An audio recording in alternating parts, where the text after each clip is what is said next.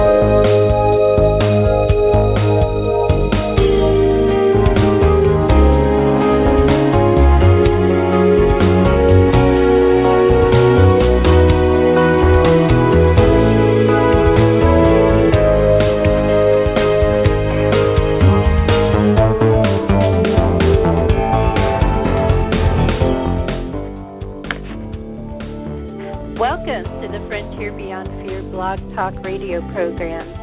I'm Susan Larison-Dans, and I am just so delighted to welcome you all back to what is Thanksgiving week here in the United States, and I know today, and actually often anymore, we have an international audience, but we're certainly in the U.S. starting this week in the spirit of gratitude, and I must say that's the way to start every week, every day, every moment as much as we can.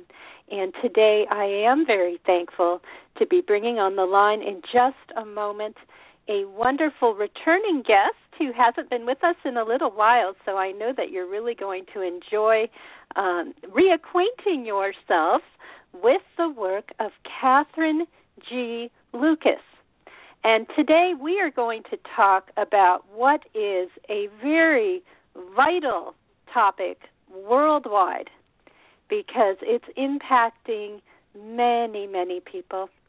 And what we are going to discuss is how to heal from the trauma of a mental health crisis. And Kathryn has a new book out that was just released called Coping with a Mental Health Crisis. And the power of Kathryn's approach not only combines her own personal journey, but also her many years working in the mental health community. She is the founder of the Spiritual Crisis Network in the United Kingdom. She is a respected international speaker on what we will talk about as psycho-spiritual crisis. Those of you who have not heard of this, we will be discussing this, but we will be discussing really what a mental health crisis is in general and how we can heal at the deep levels of the psyche and the soul, because this impacts so many people, and how we can come to a greater understanding in a holistic way, in a balanced way, as to what is actually happening and how to assist friends and families who are supporting someone who is in need of healing. So, Kathryn, I think I said, maybe I didn't, she is also the author of, I'll repeat it if I didn't, In Case of Spiritual Emergency, which is a book that we have explored on this program before. And she continues to be collaborating with many in the field, and she's really making a true difference in this world. And her website is up on the show page. I invite you to go there. And I do want to say right at the outset of this episode, even though this is also up on the show page, it's not the intent of this show to provide medical advice. And the content here is provided for informational purposes. So without further delay, I am just so delighted to bring Kathryn Lucas back onto the show. Welcome, Kathryn. Welcome back. Thank you, Susan, and thank you for such a lovely, warm welcome. It's really good to be back. Oh, well, I am just so happy to have you back here, Kathryn. And that word vital that I used right at the outset, I mean, it really is so very important, because not only is this a vital topic, it has everything to do with vitality. How can we move forward as a society and awaken in a balanced way? And And Catherine, maybe the best place to start all of this is where it all began, because I know that you have had a very powerful journey of your own, and that's what launched all of this work. So perhaps we will start there, especially for those who didn't hear the first show that we did, and it's been some time. I think we've done a couple shows, but it's been a while. So let's start there, Catherine, with your own journey. Yes, thank you, Susan. Well, and in fact, yes, this is my third time on your show. Yes, I think so. Yes. Yeah. So, it all started, I guess it all started when I was 20, and I ended up in hospital on a psychiatric ward. And, that is, in a sense, that so many people, thousands and thousands of people, have that same experience. That's not really different from many other people. I think where it unfolds slightly differently for me is the kind of path, the direction that things unfolded in that, when I was 20, I had no idea about the transpersonal, about the spiritual. I don't think I'd even heard the word at that age. I came from a very secular family, and I guess to put things in the context, I came from quite a wounded family. My father was an alcoholic, and when I ended up in hospital, it was at the time that my parents were actually going through divorce. So there was a lot happening at that level. But where things, I think, where I think it's interesting for listeners to hear my story really is sort of what then happened subsequently, kind of 20 years later, because I ended up in crisis again, but with a completely different outcome. And that's kind of, this is part of my kind of exploration and my journey has been, well, why? Why with that first crisis did I end up in hospital for a month, losing a year of my life? And subsequently, when I ended up in crisis all those years later, I was actually able to move through it with a very positive outcome, with what I can only describe as kind of healing and growth. And what really made the difference for me was that in those 20 years, I had embarked upon my own journey of personal and spiritual development, and so I had discovered meditation. When my first husband and I split up, and that was a kind of mini crisis. And at that point, with the pressure that I was feeling at work, the stress I was under, I didn't want to end up in hospital again, and so I learnt to meditate, and that was just the beginning of a whole new journey. And there's a lot more that I could fill in, but I think that's the important thing really is the once I had a spiritual framework to understand what was happening to me, and I had people supporting me who also shared that spiritual framework, then the outcome of my crisis was completely different. Yes. So that's kind of in a nutshell. Yes, and I feel that that's really important, Catherine, because I think we are finding that many of us during spiritual awakening, when not fully supported in a way that people need to be supported, it can really lead to even dangerous situations. And something that I feel that your book points out is that there really is a difference between this notion of validating someone and seeing the whole human being in front of you, as opposed to pathologizing and marginalizing. I think I would use that word.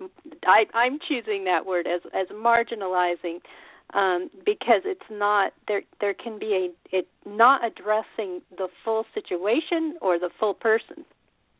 And in fact, I mean, what we mean when we talk about pathologizing, we mean kind of, we're talking about kind of sticking a label on somebody and saying, you've got this diagnosis, whether it's something like bipolar or, schizophrenia. And so that the pathologizing is kind of pinning a label on somebody, putting them in a box without a kind of fuller, deeper kind of exploration of what's really going on for that person, what's underneath. And there's a whole move now, it's a really exciting development in the mental health field to actually start asking people, what their story is. What happened to you? What's your story? And so really starting to acknowledge that there's a person beyond the symptoms. And actually, and this is another whole conversation really, is that I actually unpack some of the symptoms and look at them from a different perspective and say, this is what psychiatry considers whatever symptom, and this is actually, a different perspective, the transpersonal spiritual perspective on that particular symptom. So certainly, we want to be able to validate. We want to be able to we want to be able to give people a positive message. This is what made such a difference to me, was when I ended up in crisis later in life. I had people around me who took the view that this was an opportunity, that this was it was a healing crisis. It was intense. It was really painful and terrifying. And yet, at the same time, the validating message I got was, it's okay, you can come through this. And that's kind of what we mean by validating, rather than pathologizing and sticking a label on a person. Yes. You know what I find interesting? There's a part in your book, Catherine, where you say something like, we hear about people who continually have problems within the system, as one might call it, and yet we don't tend to hear about the success stories because they leave the system, and even the people who were assisting those people never hear that, this person went on to lead a productive life and did not have problems the rest of their lives. And it turned out, maybe what we come to understand about, this is like diabetes or some physical thing, your book really explores that as well, how there are a lot of fallacies that have been placed out there and an emphasis on just medicalizing things when there is debate within the field over that and always has been, and that there's much more to it than that. It's a very complex question, but it's such a rich topic. I think that I'm merging a lot of ideas together because it's vitally important to do the best thing for people, and what we're told is the best is not necessarily the best. I think you touched on several things there, Susan. I mean, one is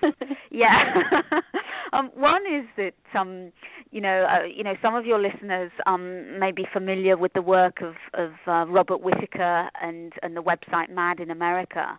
In the States and in the UK, we have the British equivalent, a guy called James Davies, who's doing some excellent work, and they're really helping us to basically explode some of the myths in psychiatry. Some of the things that we've all been led to believe, which actually there's really good research showing these some of these fallacies, some of these myths. So that's one bit. I'm just trying to remember the other. What else you touched on there, Susan? Now I'm forgetting. Just how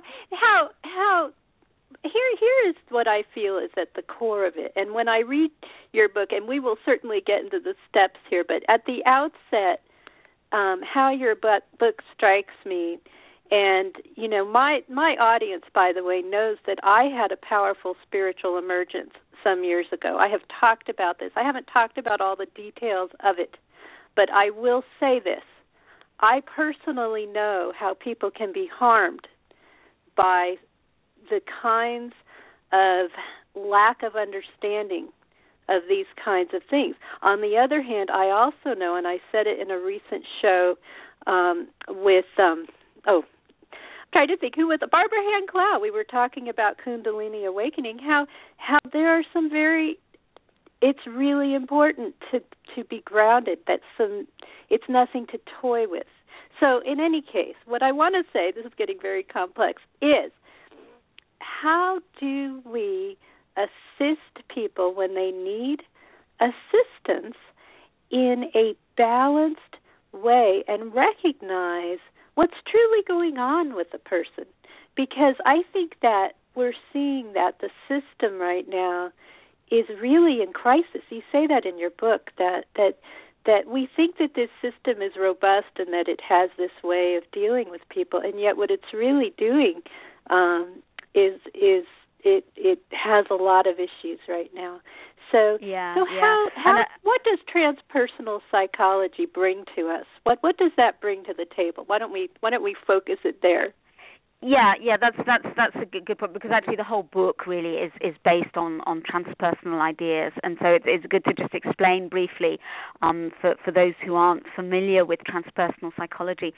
Transpersonal psychology is a whole branch of the field of psychology that basically draws on ancient kind of wisdom, ancient spiritual teachings, and brings that together with modern-day psychological research. So it's bringing those two elements together. Transpersonal, in the sense of trans meaning beyond the personal. So this is about the bigger picture. It's about what connects us all at a higher level, if you like. And it's it offers us.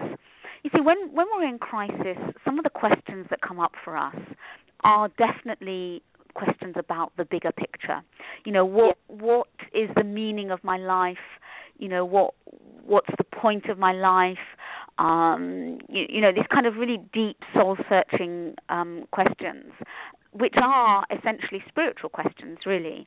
And so we kind of need a bigger container. We need the bigger picture to help us explore this at the kind of level of psyche and soul. And transpersonal psychology actually comes from the roots of it, come from kind of like sort of early 20th century. People like Jung and James, but then it really came into its own and became a recognized field in the 60s, in the 1960s, and that was kind of with people like Maslow and Stanislav Grof, who Stanislav Grof has done a huge amount of work in terms of kind of really helping us to understand this whole complex relationship between mental health and spiritual awakening. Yeah. So that's just very briefly, transpersonal psychology. But it helps us to work with this at the level of psyche and soul, rather than just in terms of labels and symptoms and diagnoses. Yes. What do you say? When people have been told that this is like diabetes, it's totally physical, and how do we get away from isolating the physical, which seems to be the tendency, to the whole mind, body, spirit connection? And Catherine, do you see more and more voices within the system, and I know you do, starting to really shift this? Because something that you point out is that as they work with patients long term who are in the system long term, a lot of the medications are proving to be really very harmful long term. They're not something that people can really successfully take long term, and they're showing shorter lifespans and things. So the question is, how do we move in the direction of a full understanding of mind, body, spirit? And I know that your work shows that sometimes that may involve some medication at some point for some individuals, but not lifelong medication. I mean, I think one of the myths that we need to unpack is this whole idea of the chemical imbalance in the brain and the kind of broken brain, this kind of whole illness thing. I'm really trying not to use the term mental illness. I don't see it as illness. I see it as our psyche's way of calling out for help, of communicating to us. And one of the things, if we do take a more holistic approach, then we can start looking for other solutions as well as or instead of medication. Medication certainly has its place, especially in crisis situations. It can be life-saving. Yes. But like you say, long term, it's not a particularly good option. And so we need to look for other healing modalities, and I cover, in my book I talk about various different healing approaches, all sorts of different types of psychotherapy and family constellations, and there's a new approach that's coming over now from Finland, and I know it's being introduced in America as well as in the UK and other European countries. It's called Open Dialogue, and it's a way, basically it's kind of a form of family therapy, although that's probably not really doing justice to it. Basically, what happens is that a meeting takes place as quickly as possible, as soon after a person has been referred to services. A meeting takes place with kind of all the kind of significant people. So that may well be family members, but it might also be somebody in the community that's important to that individual, a pastor or a teacher or somebody. And so this meeting takes place, a dialogue, an open dialogue, which is very much a kind of kind of like just exploring together what solutions could be helpful. So rather than the mental health professional saying, we're the experts, we'll tell you what to do, it's like, let's look at this together. And of course, very often, there is something maybe within the family network that needs healing and needs resolving. To R.D. Laing's ideas, back in the 60s and 70s, where he looked, and actually I share in my book, Susan, I share a little bit about my own personal kind of where R.D. Laing's ideas of the role that the family can play in mental health, and it's kind of how the family, how my kind of family situation contributed to my crisis. And so open dialogue is a very exciting new therapeutic approach, and there are it's kind of it's not as if there aren't therapies out there that help and work. I mean, I know because I've used several myself that have been phenomenal and helped me enormously. But if we're presented with medication as the only solution, very often it's kind of like it's just the default. It's like that's the solution. Then and we don't know any better. Then that's why it's so important to help raise awareness and understanding of what alternatives are available.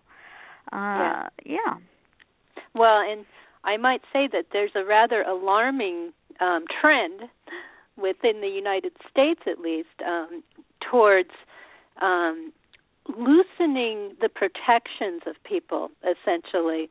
And I feel that many will become advocates for human rights in the sense that people have a right to choose their approach. And something that seems to be happening more and more is coercive approaches, which is the wrong direction.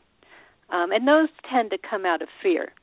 Especially, and I think that the way to combat this is really with information and proof. You know, what I love about your book, Catherine, is it includes all the studies, the researchers in the field, the peer-reviewed studies of what's actually going on. And, you know, we really need to remove the profit motive from the equation as well. I mean, I hate to be cynical about this. It comes up in the book, but there is very much a profit motive towards the medication approach. I mean, there's a, you know, all kinds of new I think I saw something in the newspaper not too long ago where, you know, some of the top selling medications right now are in that marketplace. You know, that those drugs can be very, very lucrative, and we need to separate that. Yeah, and I think you know, not everybody realizes that you know, the pharmaceutical companies are the ones doing the research. You know, because research is so expensive, and they you know, they have the resources, the finances to do the research. They're kind of basically they're researching particular drugs themselves. Yeah. And then producing them, so it's almost like there's no kind of independent scrutiny in that, and actually, you know, it has been shown in court, you know, that they're not adverse to kind of you know, underplaying the risks, the side effects, and overplaying the benefits in some cases, and so, you know, this is what we need to be wary of. But I really want to mention as well something at this point, because, you know, there's a fantastic film at the moment that's being made. It's called Crazy Wise, and some of your listeners may be familiar with it. If they're not, I really recommend that people go and Google Crazy Wise, the film, the movie. And the director's a guy called Phil Borges. And, you know, and he made a really good point recently, and kind of reminded me that, you know, we need to be careful not to polarize. We need to be really careful not to criticize and attack, you know, those who we feel are maybe misguided or misinformed, or, like, you know, with the pharmaceutical companies kind of driven by the profit motive, because actually all that does is just create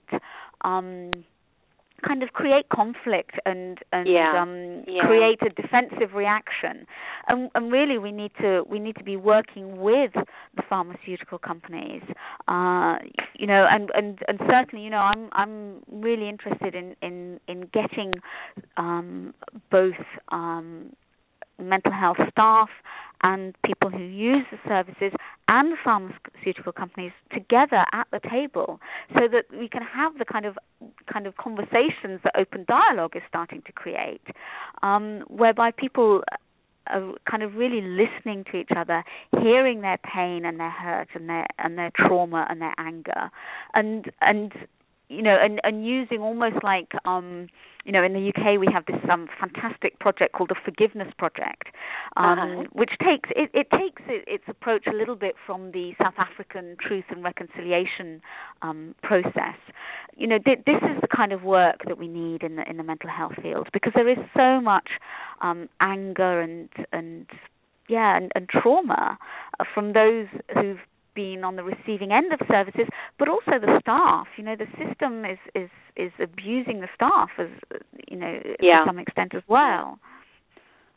You know, that's really beautifully expressed, because, you know, it's often said that change comes from within, and you know, I will say that I felt myself falling into some of that divisiveness, because it's so easy to do, and yet you are so right that the only way things are going to change, you know, the way that I would look at this, like, say someone's listening who maybe they could be a pharmaceutical representative, and the question becomes, do you have a family member or loved one who is being impacted by something like this, and what kind of an outcome and quality of life do you want to see? I mean, it's really about valuing the human being at the center.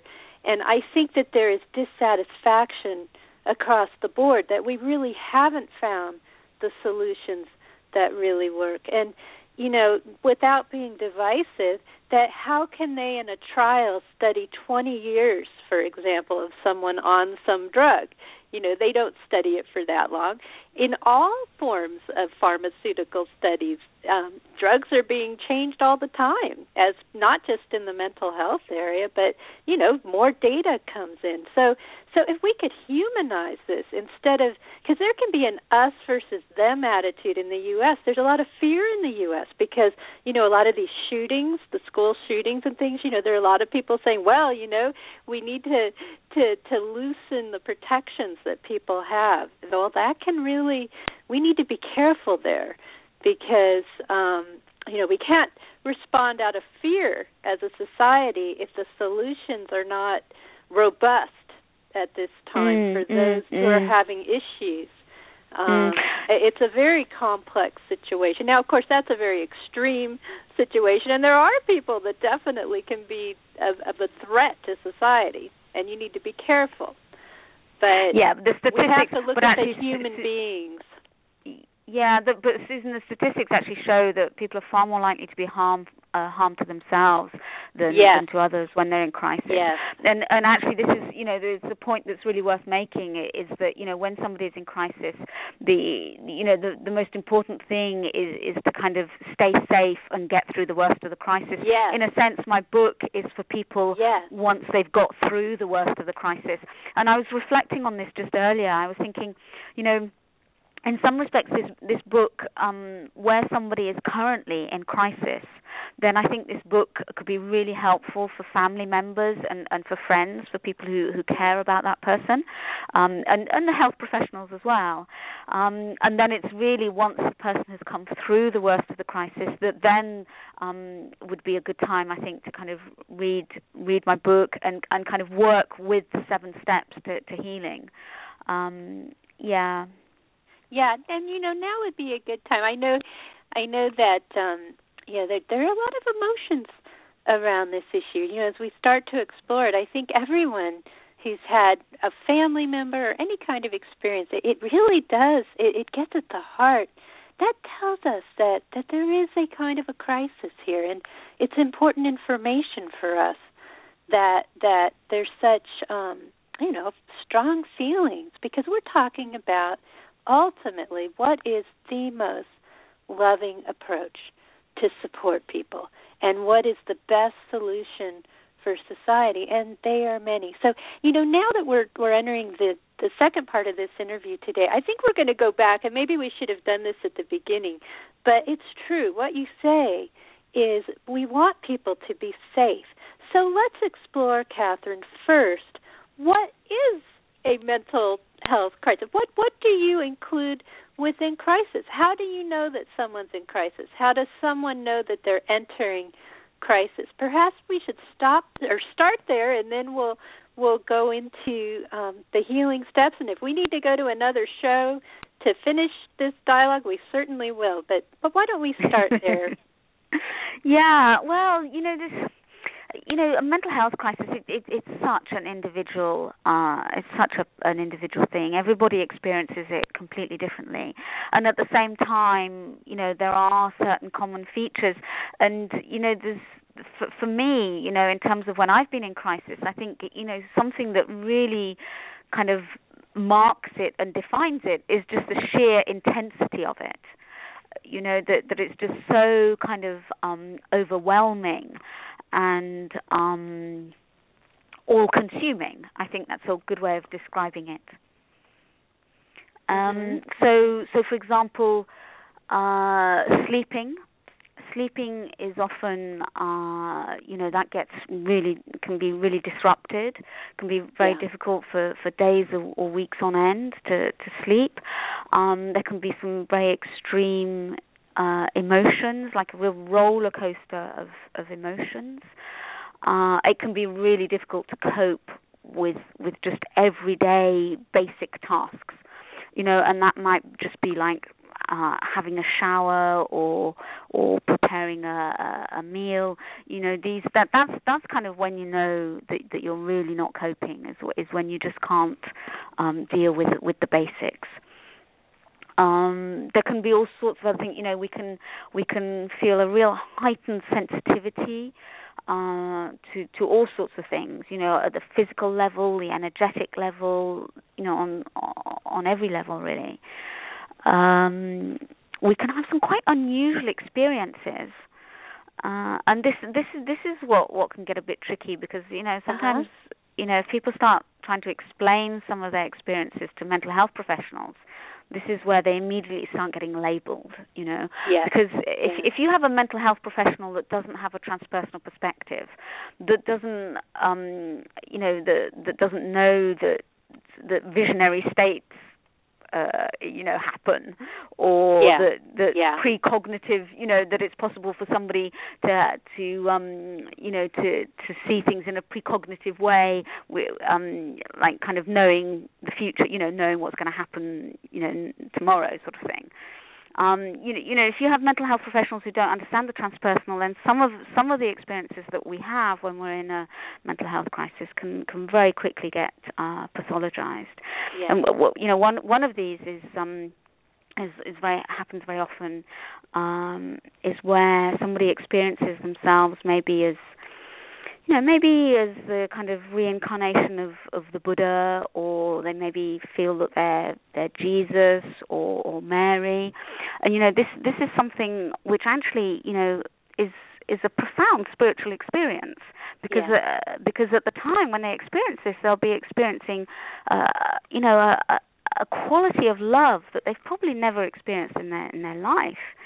But unfortunately, you know, psychiatry calls these experiences delusions of grandeur, and just kind of dismisses them as a symptom, rather than acknowledging that you know, something very important is happening when people have these experiences.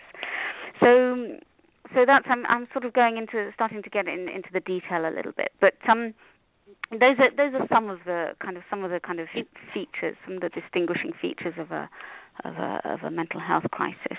And we can call it psychospiritual crisis, we can call it mental health crisis. You know, if we're really taking the transpersonal spiritual perspective, we would call it spiritual emergency, spiritual emergence. You know, in a sense, you know, I think what's really interesting with this new book of mine is that my core message hasn't changed, but because this is Sheldon Press is a mainstream publisher, I've kind of changed how I'm presenting it a little bit to make it more accessible for a mainstream readership. Yes. And so and so the language that I'm using is changing slightly, but you know, we're still talking about you know, the same thing. Yes, and I feel it's applicable across the board, and actually that's really very important that you are taking that approach, Catherine, because just as you reminded us a little bit ago that you know, divisive approaches, even though these can be emotional topics, don't really bring us forward. It's the same, you know, that's the reason why we need people like you, Catherine, doing exactly what you're doing, because it's the only way that things will change. And you know, you present your information in a very methodical way. I mean, you have been a PhD student. You've taught. You've done many things in your life. You are a very experienced individual, in addition to having had this experience that you had. And so that's a powerful combination. And your spirituality is an important aspect of getting a full understanding of what's going on. And I so appreciate it. There's so many things to respond to. I just want to say one thing that is out there in the spiritual domain is that I certainly can personally relate to that feeling of oneness that you get, and it is amazing. I mean, technically, at some level, we really are one with everyone who ever lived. In fact, that keeps coming up on this show, is that, you know, just to add an expansive element for those who are out there, I mean, it's no wonder that amazing things can occur when you feel that kind of oneness and love. as you say. I'm glad you meant.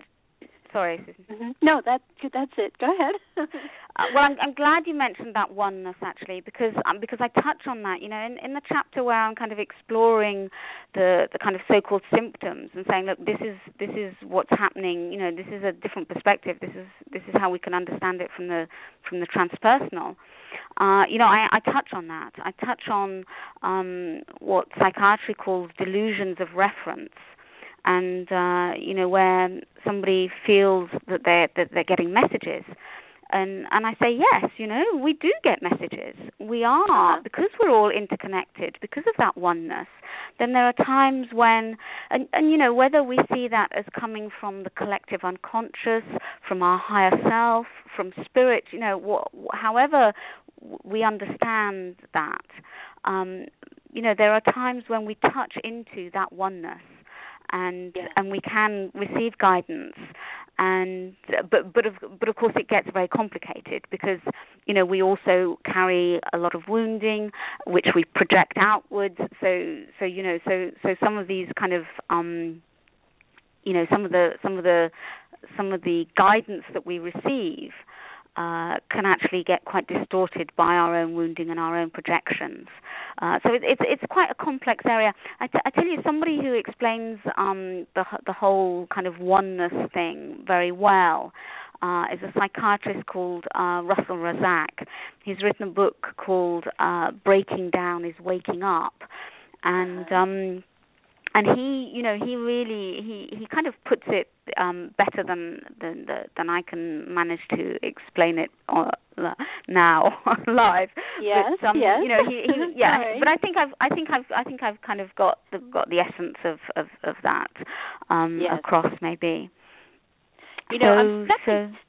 One thing I want to step through here, and if this takes more than one discussion, we'll take the time, but. I think this is important. There's something you said, and there's something I'd like to say for anyone who's had any kind of spiritual crisis, spiritual emergence. It can take years to come to an understanding of what the heck happened. I know I do this. And one of the areas that you talk about here is what is a sign, what is a projection?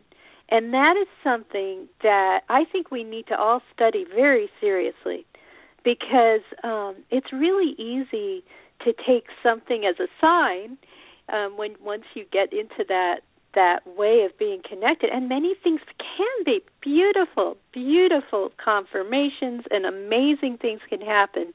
But how do we then distinguish between that and, as you say, the projection of wounding? And anyone who has had an emergence that became ungrounded knows that there comes a point where obviously, it goes south. It skews. And you describe that so beautifully in your book, how these must certainly be projections of some kind, which is an amazing thing in itself, but it makes sense even in a quantum physics reality that it could be possible. So, okay, this is a very complex question, but where it gets challenging, and it may just be an observation, is I think many of us, all of us, no matter what our experience, those of us on the spiritual path, have this journey of sorting through what is real guidance and what is a projection. And this is not an easy question. You say it's complicated, and it can be even more complicated when someone's in crisis because it gets very frightening and confusing in that state. I think I've kind of learnt over the years, to kind of just to kind of recognize and kind of differentiate. I mean, certainly, when I get guidance or signs or whatever we want to call them, it has a certain quality, a certain feel to it. Mm-hmm. And it's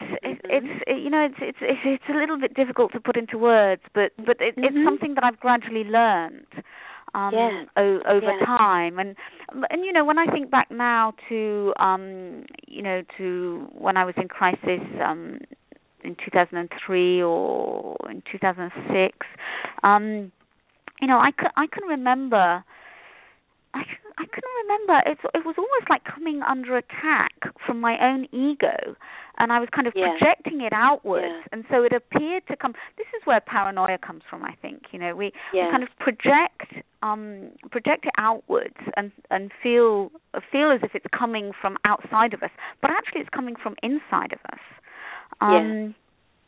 So yeah. The other thing that I want to mention that I've learned over the years, and I'm still learning, it's an ongoing process, is to manage my sensitivity. And this is a new because at the moment I'm in the process of helping to set up a new alliance, a new mental health alliance. We're calling it Revisioning Mental Health. And one of our slogans that we've come up with is that it's about managing sensitivity, not symptoms. And, if everybody who struggles with mental health issues, if they just came to understand one thing, that actually they are highly sensitive individuals, then that in itself would make a huge difference. I read a book a couple of years ago about highly sensitive people, and it was just so affirming and kind of validating, really, that some of the strategies that I use to look after myself, that there are other people out there doing the same thing. Yes. So I just wanted to mention that. So on the one hand, it's about, like you say, learning to distinguish the difference between our projections and the kind of true guidance. But it's also about learning to manage our sensitivity, in a world which is really not, increasingly the direction things are moving in is more and more difficult for highly sensitive people. Yes, and I would offer that the more that you come into balance, and one way is to be out in nature, for example, is the more you're able to kind of see, this is off. There can be, your heart really knows the true guidance versus something that feels just, it is hard to put into words. And I would relate to that very much. But I will say, for those listening who've had powerful transformative experiences, and we've had multiple shows with different guests on this, it doesn't just all come in a day. I mean, give yourself time to integrate and to learn. And, I mean, it's all about growth. We don't have too much time left in this show, and this is becoming a trend, I think, with many guests now who have steps. I'm meaning to find this, is that we spend the first show really exploring the issue and what is it we're addressing.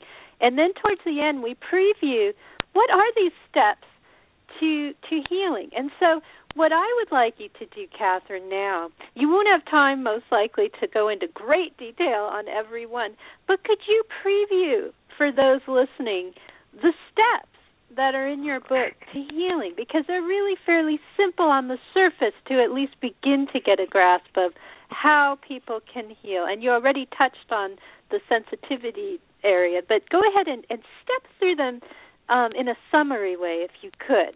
Sure. And I just before I do that, it's just worth mentioning that that these, on the one hand, like you say, Susan, they're quite simple. They're quite straightforward. They're very kind of practical and achievable and doable. Yes. And yet, at the same time, if we really work with these 7 steps, then they are radical. They are life transforming. Yes. So that's just worth bearing in mind. Yes. So here goes. They're powerful and approachable. That is absolutely true. So the first step, and this is kind of really the cornerstone, the foundation step, is taking responsibility for our healing. And that doesn't mean that we have to do it alone by any means, because the next step is reaching out for support. Yes. The third step is finding the right healthcare professional or professionals. The fourth step is focusing on success stories And you touched on that, Susan. I think, when we were saying about how, we don't go back and tell the mental health professional, the psychiatrist, how we've turned our lives around. So they never get to see the success stories. The fifth step is doing away with the toxic, and that can be on so many different levels. That was the fifth step. The sixth step is making life changes. So this is putting in place that which is going to nurture and nourish us. And then finally, the seventh step is seeing crisis as a gift. This is about crisis being a blessing in disguise if we can change our perspective and see it as that. And these steps are not linear. It's not like we move through each one in a linear. They can kind of overlap and move in and out and come in a different order altogether. But that's just it's just a way of presenting them really. So that's just very briefly very briefly. Actually, you did that beautifully, and it's really tempting to start stepping through them. Although I know that before we know it, we're within 3 minutes of there only being 5 minutes left in the show, and so as much, and that's what I pay attention to, and so as much as I tend to want to start stepping through them, I think that what I'd like to do, Catherine, if you are open to the idea, is to invite you back for another show sometime fairly soon, so that we can really explore the stuff. Just explore each one and what's involved in every step. And I would really think that would be very helpful for people. But I also would like to invite people to get your book, which actually explores the steps beautifully, which is Coping with a Mental Health Crisis is the name of the book. And, this can be a wonderful gift for people who maybe have a family member who, Catherine, you said something so important. There are two parts to this. Keeping people safe is really important when someone's in crisis, and doing that in a way that is the safest way available, and that's a whole area in itself as to how society can improve in those areas, I'm sure. But then the long term, how do we support this human being? How, as human beings, do we go on to lead productive lives, no matter how a crisis comes about? Because many people will be in crisis during their lives in one way or another. And here's a question for you. Some have said that as the world wakes up, more and more people will be in crisis. This is kind of a spiritual view of it, but that this awakening process is coming upon many people. And so, Catherine, go ahead. Well, I was just going to say, I actually end the book on that note, Susan, where I say, 450 million people worldwide, according to the World Health Organization, 450 million people struggle with mental health issues. Yeah. Okay. Yeah. Now, I see somebody who is struggling with mental health issues, I see as somebody who is waking up, who has the potential to kind of really move to the next level of consciousness. So that is 450 million people who are waking up potentially. Yeah. And when that number of people wake up, then that's when you can really, when we really reach a tipping point where we can shift, the whole globe onto another level of consciousness, because we really need to shift to a whole different level of way of being in the world, to move, to be able to move beyond the crisis that we've created. On so many different levels, and I'm not just talking mental health now. I'm talking, in every sector, and especially the environment.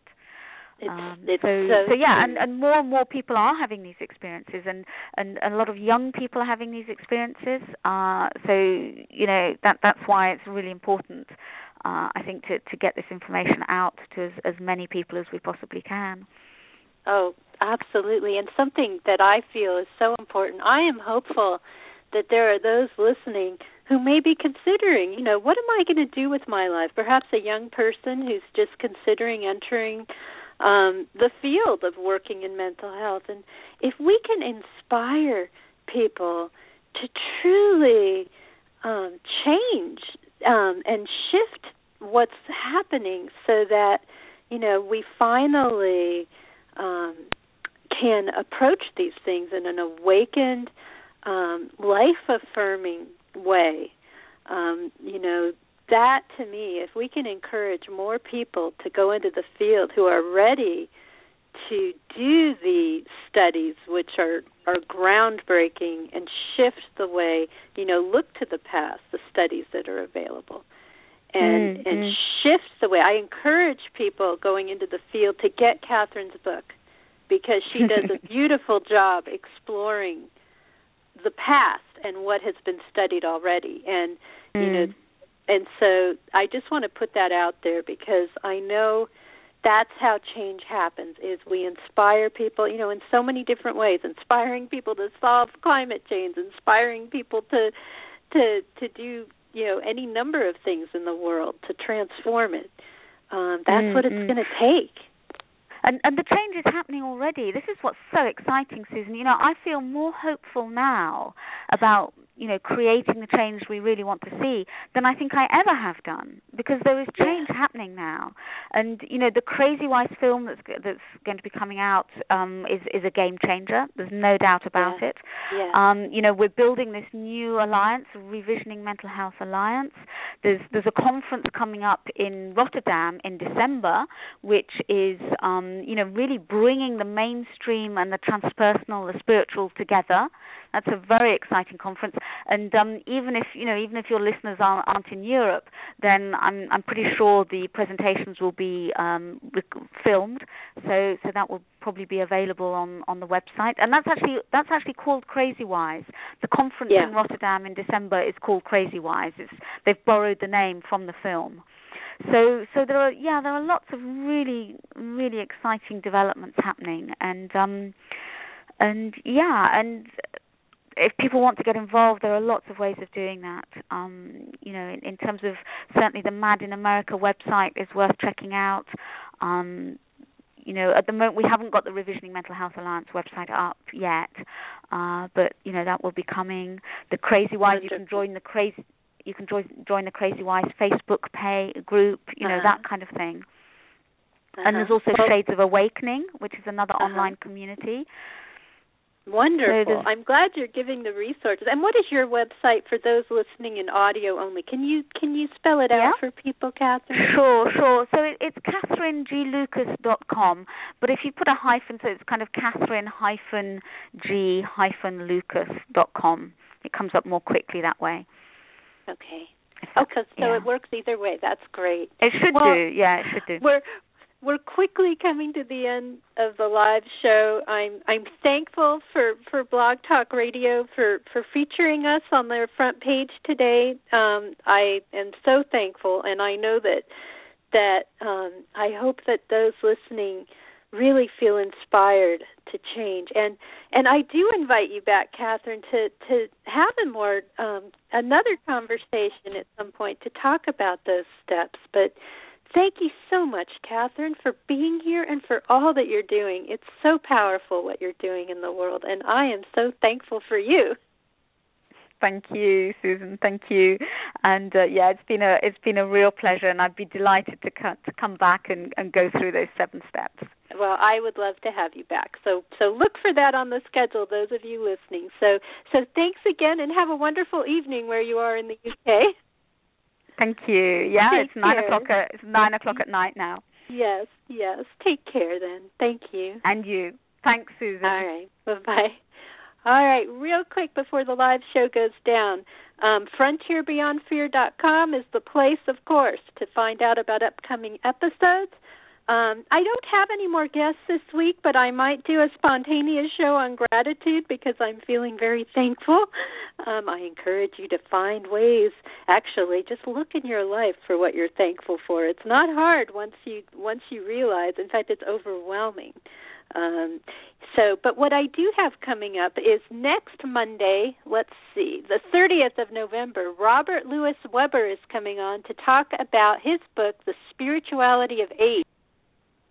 Then we've got a couple shows that week. Paul Boudreau, Awakening Higher Consciousness, that's on Wednesday, the 2nd of December, already getting into December. And then Stephen A. Schwartz is coming on to talk about the 8 Laws of Change on Thursday, December 3rd. I have some wonderful shows coming up.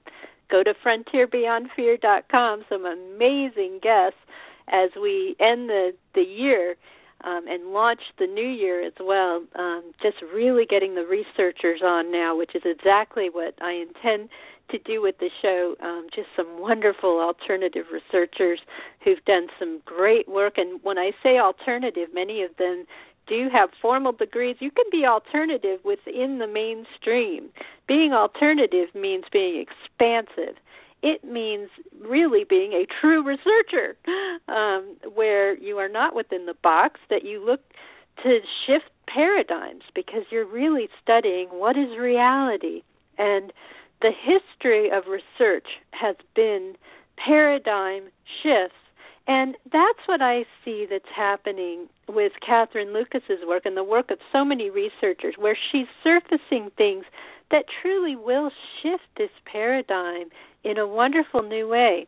Someday we'll look back on the more limiting approaches to this problem and realize, my gosh, we were really stuck, almost like being stuck in Newtonian physics. And we'll realize that there is such a more expansive way. And this is true of every problem in the world, every crisis. They don't need to be crises when we truly believe that we're awakening, when we truly know that we are awakening as a species and that we can find the solutions and go beyond even solutions, where we go beyond even the problems and we just shift our approach. And as Catherine said so beautifully at some point during our discussion, at the center of this really is love. It really is, a holistic approach, which is a loving approach, which is the most productive approach that we could possibly take to anything we face as a society. It has to do with forgiveness. It has to do with dialogue. It has to do with understanding. And that's what it all has to do with. And when you really connect to the hearts that are impacted, when you think about those that you love who have had a crisis and how you want to support these people in the most holistic way possible, that's when it gets personal. That's when the love is paramount. And that's the heart space. And that's where we need to be. So thank you, everyone, for being here today. Again, frontierbeyondfear.com is the place to go for the archived episodes and upcoming episodes. I hope to have a page up soon for Catherine Lucas so that all of her shows are there. And also look for a future show with Catherine. We will get that on the schedule soon. So take care, everyone.